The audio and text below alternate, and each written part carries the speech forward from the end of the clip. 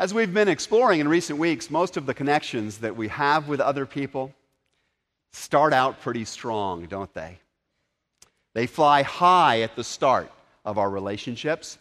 We're filled with all kinds of good feelings, with awareness of all that we share, with great expectations for what this work relationship or love relationship or friendship relationship could be all about. This somewhat romantic phase of the partnership, however, usually gives over in time to a phase where we start to learn about the differences that separate us. We see things that we like about each other that are different, but then we also run into these things that are somewhat abrasive and difficult to deal with. Those differences, if handled wisely, can actually be helpful. They can be one of the great gifts of a relationship as other people bring things to us that we don't have in ourselves. But if those things are not handled wisely, there are significant problems. Handled wisely, once again, the struggles and the rubs can actually lead us up to an even greater stage of the relationship toward that agape love, that deep, unifying kind of love that is God's best intention for us. And yet much of the time, that does not happen, does it? Much of the time, we don't get to that particular place as we handle or face the difficulties in our relationships. A lot of the time, somewhere down towards the bottom of the learning curve there, we enter what I call the red zone of relationship. And it's in that part of the journey that we start experiencing a level of unresolved conflict that is tremendously difficult, that can tear the kite of our connection with each other apart. And today I want to really zoom in on what the Bible has to say about how we handle the red zone, about how we deal with this particular place of conflict that can destroy the relationship, but which handled wisely can actually propel the relationship upward. So when somebody has hurt us, when somebody has angered us, frustrated, or failed us, what do we do to repair the tear in the kite? Last week we said a big part of it lies in listening and really learning to hear other people in a deeper way. But the question I want to really go after today is, how do we speak when it comes time to speak? How do we speak the truth in love to another person? How do we say what's on our mind, what's on our heart to one another, but do it in a way that actually builds up the relationship rather than results in it going further south? That's our task for today.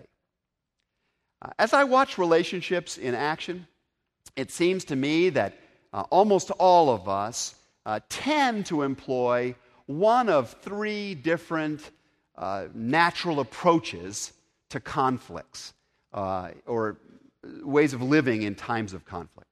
Some of us handle conflict by retreat. Are there any retreaters in the circle?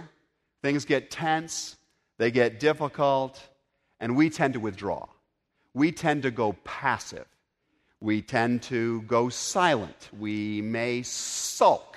We may go away and quietly simmer about our hurt and our anger and our frustration. We try to push our feelings away. We tell ourselves, well, I better just rise above this. But the reality is that rather than pushing the feelings away, most of the time we just push the feelings down until they become this impacted, compacted reality deep in the bellies of our being. And the reason the Bible says, don't let the sun go down on your anger, is because God knows that these unaddressed feelings have this way of hardening into ice around our heart. When we go passive and we don't really ever deal with the situation, it forms a layer of ice just about a micron thick, and then in the next encounter, another micron, and over time, an absolute glacier forms around our heart. And it happens so incrementally we don't notice it or we don't feel like we have to address it, but it ultimately results in dragging our heart down completely. Our ability to feel anything for that other person goes away, or anything but anger perhaps, or hurt, resentment, bitterness. And it frosts up the wings of the kite of the relationship and it brings it ultimately crashing down. That's what happens when we handle conflict primarily through passivity, through retreat. Some of us have the opposite tendency. We have never met a conflict that we did not address our way. We tend to handle conflict by going aggressive.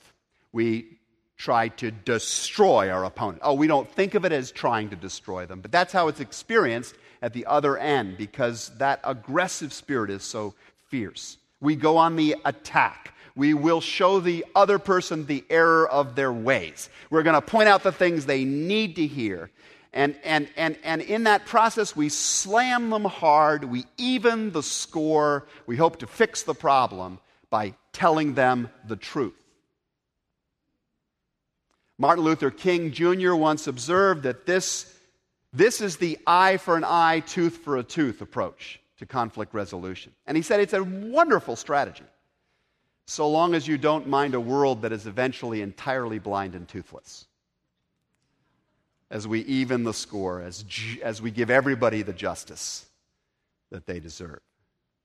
Which is why the Bible cautions us time and again to not be overcome by evil, to not take on the methodology of evil, but to overcome evil with good. So what is good? What does it look like to communicate in a way that is good? How do we handle the conflicts between us, between the ones with whom we are living or working or maybe even worshiping? How do we handle these conflicts in a way that doesn't miss the mark on the one side by retreating passively, or miss the mark on the other side by destroying aggressively? Because either one of those particular approaches, if you think about it, doesn't really patch the problem. Right? It actually exacerbates the problem.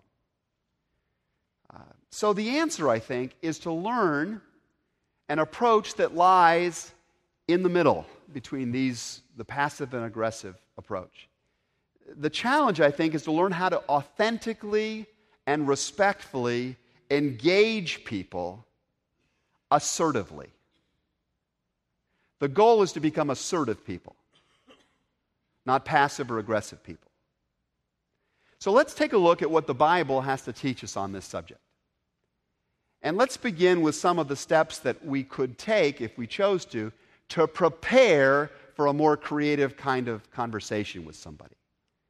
Somebody to whom we want to speak the truth, but we want to do it in a way that also builds love. Let's look at how we can prepare for that. The first recommendation comes to us from those very familiar words of the Apostle James that we've looked at in weeks past. James says, "You must understand this, my beloved. Let everyone be quick to listen, slow to speak, slow to anger. For your anger does not produce God's righteousness."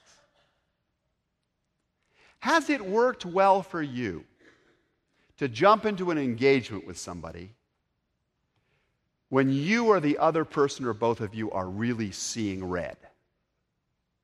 How's that worked out for you? I think it works brilliantly in hockey.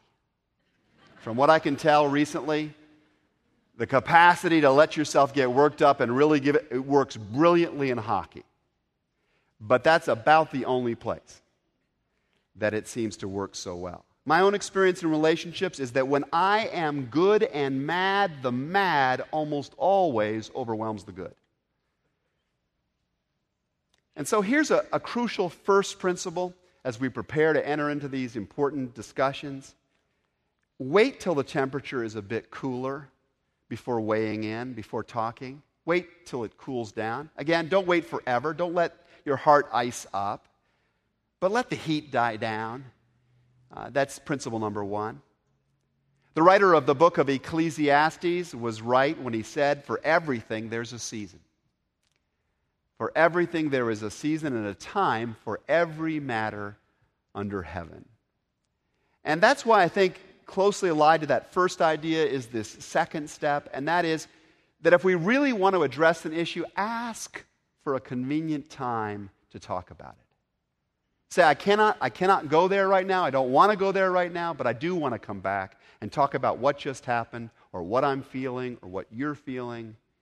Can we set up a time downstream to talk? It's almost always our inclination, at least it has been mine through the years, to let our time schedule, our sense of urgency, dictate the timing of a response to a conflict-laden situation. So it's tempting in the midst of a social engagement to get my point in, to correct somebody, to vent there. It's tempting to do it going by in the hallway at work. It's tempting to do it as the other party is nodding off to sleep, or as they're going off out the door. It's tempting. But when you respect other people's needs, when you respect other people's schedules, desires, ongoing activities, they are much more likely to come to respect yours than when you communicate by your need to do it now, to talk now, that you don't respect them. It sets us further back than we even started. So wait till the temperature's a bit cooler. Ask the other person for a convenient time to talk. Then thirdly, and this one's really important, make a decision in advance that you will not rehash past issues. As you go into this conversation, you will not try and go back to past incidences of the same behavior, even though you could come up with them. Love, God's love, we're told in 1 Corinthians 13, does not keep a record of wrongs. I hate that verse. I hate that verse. Because while I look like this mild-mannered pastor by day, by night on the dark side, I am a CPA. I am a crotchety peeves accountant.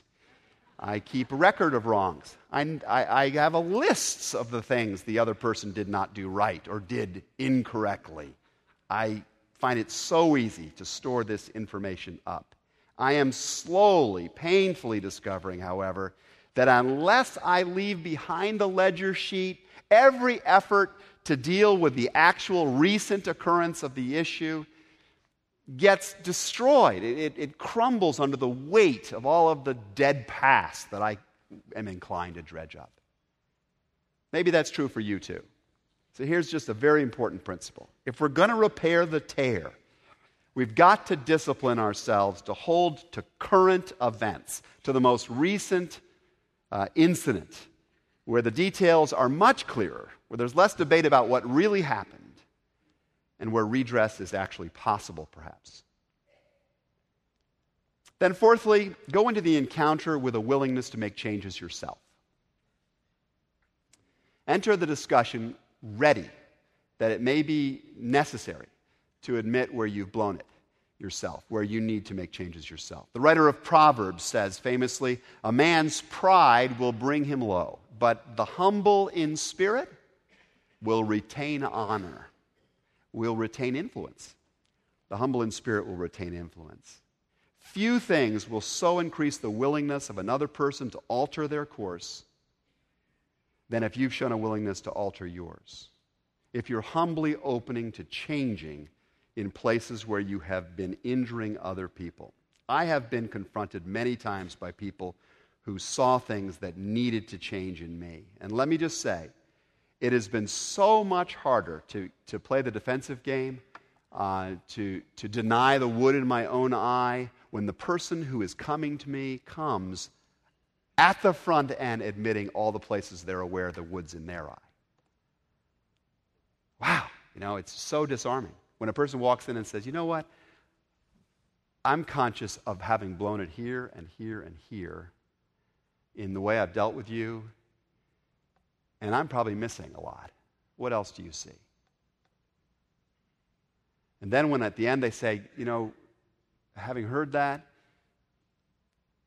can I talk about something that's I've been struggling with in our relationship? It is almost impossible, if they've come at it that way, to not listen, to not try and take in what this person is saying. Go into the encounter with a willingness, humble willingness, to make changes yourself. Fifthly, before you engage the conversation, commit to not taking any cheap shots when you get into the discussion. By cheap shots, I mean those marvelous statements that feel so good coming out of our mouth. Right? You know what I'm talking about. These are the ones that just hammer our feelings home, but which so completely smash the other person in the face that any kind of real creative communication is almost impossible. I'm talking about generalizations like, you never help out, or why don't you ever listen, or how come you always act this way? These kinds of extreme generalizations are cheap shots. Nobody is that consistent. Nobody. Extreme comparisons are cheap shots. You are just like your mother. You're just like your dad. You're just like so-and-so. Nobody is just like anybody else. God made us unique beings with our own issues, enough of our own. Extreme labels are cheap shots. Labels like you blankety blank blank. It's like trying to get toothpaste back in the tube after we've said something like that. Make a decision in advance. No cheap shots. Because cheap shots punch people so hard in the face that their eyes just water up and they can't see anything else that we might be trying to point out. They're just too busy reeling and bashing back in those moments when we've just checked them against the boards and they can't think about relationship. Cheap shots are, however, a very delightful way to win the round. You just got to sort out. Do you care more about winning the round or winning the fight for changed behavior? And winning the relationship? Let no evil talk come out of your mouth, writes Paul in Ephesians 4. Let no evil talk come out of your mouths, but only what is useful for building up as there is need. Finally, wrap the conversation up in prayer before you go into it. Wrap it up in prayer. I love what Aristotle once observed. Aristotle said, anyone can become angry. That is easy. Angry is easy. But to be angry with the right person, to the right degree, at the right time, for the right person, and in the right way, this is difficult, said Aristotle. This is difficult. And that is, I think, why perhaps the Apostle Peter, who, as you probably know from Scripture, was a hothead himself, prone to that, prone to being one of those aggressive conflict people. It's why Peter once said, whoever speaks must do so as one speaking the very words of God. Words have such power, so we need to treat them as if they're these divine potencies. Whoever speaks must do as one speaking the very words of God with the strength that God supplies, so that God may be glorified in all things. Turn to God in prayer before going into the conversation. Turn to God in prayer. Ask Him to supply you. Ask Him to supply you with a peace at your center, with understanding, with truthfulness, with a good heart, with courage. Ask Him to supply your needs and this relationship's needs as you go into that conversation. And He will answer that prayer in greater ways than you may have thought possible. That's the preparation process I want to suggest to you. The Bible suggests to us the preparation process for repairing the tear, for speaking the truth in love. But let me give you just a couple of pointers in closing for how we might actually engage the conversation itself. Can you hang with me a little bit longer? We're almost done. The first step is to relate to the listener exactly what you perceive, emphasis on perceive, the behavior of the other person has been. Relate to the other person exactly what you perceive the behavior has been. A woman I know approached her husband about her sense that he was allowing his work commitments to override his family relationships, and he was doing it time and time again. Honey, she said, you tell me I'm going to be home at 5:30. I know I've heard you say that. I think you meant it when you said it. But I've just noticed this week, you were not home before 6:30 ever, and a number of those nights it was quite a bit later. Did you have a different reckoning about what happened? She asked him. Did you see it any differently? And the husband just couldn't say much because she had her facts right. She wasn't exaggerating them. She had revealed what the behavior had been. She had related that honestly. Secondly, reveal what the emotional and practical consequences of that behavior have been for you. Just open your heart. Now, this is the hard part. This is really difficult because it involves vulnerability. It means you need to confess to somebody else that they have a capacity to mess with your life on the inside. And few of us like to do that. It is a lot easier to hide behind those safe words, you should, you must, you ought to have, etc., etc. But to say you should be home earlier is nowhere near as impactful as hearing something like this. You know, after being at work all day myself, after going intensely all day myself, it is just so overwhelming to try and juggle our children who are melting down and the dog that needs to go out and getting dinner on the table and to do it all at once. I wish I could. I'm just failing. I can't possibly do this. I just so need help. I don't want to feel angry and resentful towards you. Do you want me to feel angry and resentful towards you? I don't think so. I don't want to feel this way. But we have to make a change. Can you help me? You hear that different tone? When somebody reveals their heart, no matter how hard somebody may try to be defensive, it's so much more difficult to not feel empathy and conviction when somebody exposes their real heart to you in a way that's not attacking. It's just assertive. The final step of engagement is to request what you hope the changed behavior will be. Is to request what you hope others will do differently going forward. The spouse in my illustration might say, okay, maybe 5:30 is unrealistic. Maybe this is just too intense a time for you. Could we do 6 o'clock? 6:30 even. But can you just guarantee that when you know you're not going to make it, you just call me and let me know in advance so I can prepare? Can we do that? Let me know what's going on. The key idea here is that by giving people a practical handle, a concrete handle on what they can do to resolve the conflict, you create some objective criteria against which to evaluate how it's going a week now, a month from now. It keeps you, the confronter, from unconsciously manipulating other people. I think, I'll just be honest about myself, there's some times when I just blast somebody in my life, not because I've got a solution, just because I want to get my feelings out.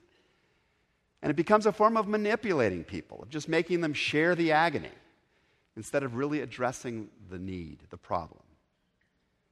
Naming specifically what you want to be done differently compels you to define what you want and what you don't want. It leaves responsibility where it belongs with the other person for making their own choices. It provides this fodder for discussion about expectations in the relationship. It can provide a ground for compromise, at the very least. And as Jesus says, if he or she listens, you've made a friend. You've taken a situation that was just sending the kite down, and you've sent it now on a new trajectory. Building great relationships takes courage. It takes commitment. It takes consistent effort and investment. But Jesus made it clear that repairing the tears that happen in our relationships is more important than church. Repairing the stuff we got going on now in our lives with some of the people in the life, it's a lot more important than coming and sitting here. Frankly, to God. I mean, look at what Jesus said in the Sermon on the Mount. If you're offering your gift at the altar and you there remember that you've got a broken relationship, leave your gift there. Leave it right there. Walk out. Go and be reconciled with that person. Then come offer your gift. Why? Why is that? Because God is all about what? Relationships. Reconciliation. That's what He's about. That's His heartbeat. That's His passion. So let's not pretend by coming to church if we're not dealing with the conflicts, the tears, the brokenness. Now, we can come here for some help and perspective. I hope we're getting some of that this morning, but the life of discipleship is lived out in the way we come at these things in our relationships. God's greatest desire is that our relationships will reflect His character, His agape love. That's His passion for us. He gave His followers a lot of credit for wanting real harmony, real intimacy in the relationships, not just a living arrangement or a working arrangement. He gave them credit for wanting transformation in themselves, real transformation in themselves. Not just a character made up of tolerated sins, because nobody ever got past the passivity. He gave us credit for wanting to become deeper and more mature. Jesus assumes that as His followers, we're not just playing at relationships. We're going after them together. He expects that the way we handle ourselves in times of conflict and the way we engage the conversations needed to move through and beyond conflict, He expects that this will be one of the most winsome aspects of our witness in the world. They said of the first Christians, see how they love one another. Those people are good at relationship. How do I get some of that? Is what the people said of the early church. So, let's have that said of you and me. Maybe there is right now somebody from whom you're separated by a stony silence, by a rift of resentment, by some kind of deep disappointment. Maybe that's true. That's what it means to be human. But let's give a try to some of what we've been talking about today.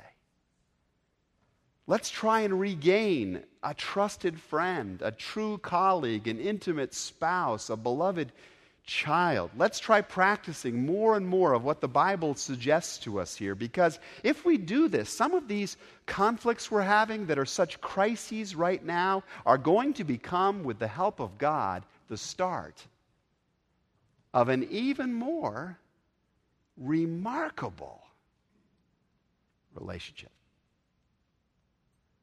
May it be so. May that be so for you and for me. Let's pray together.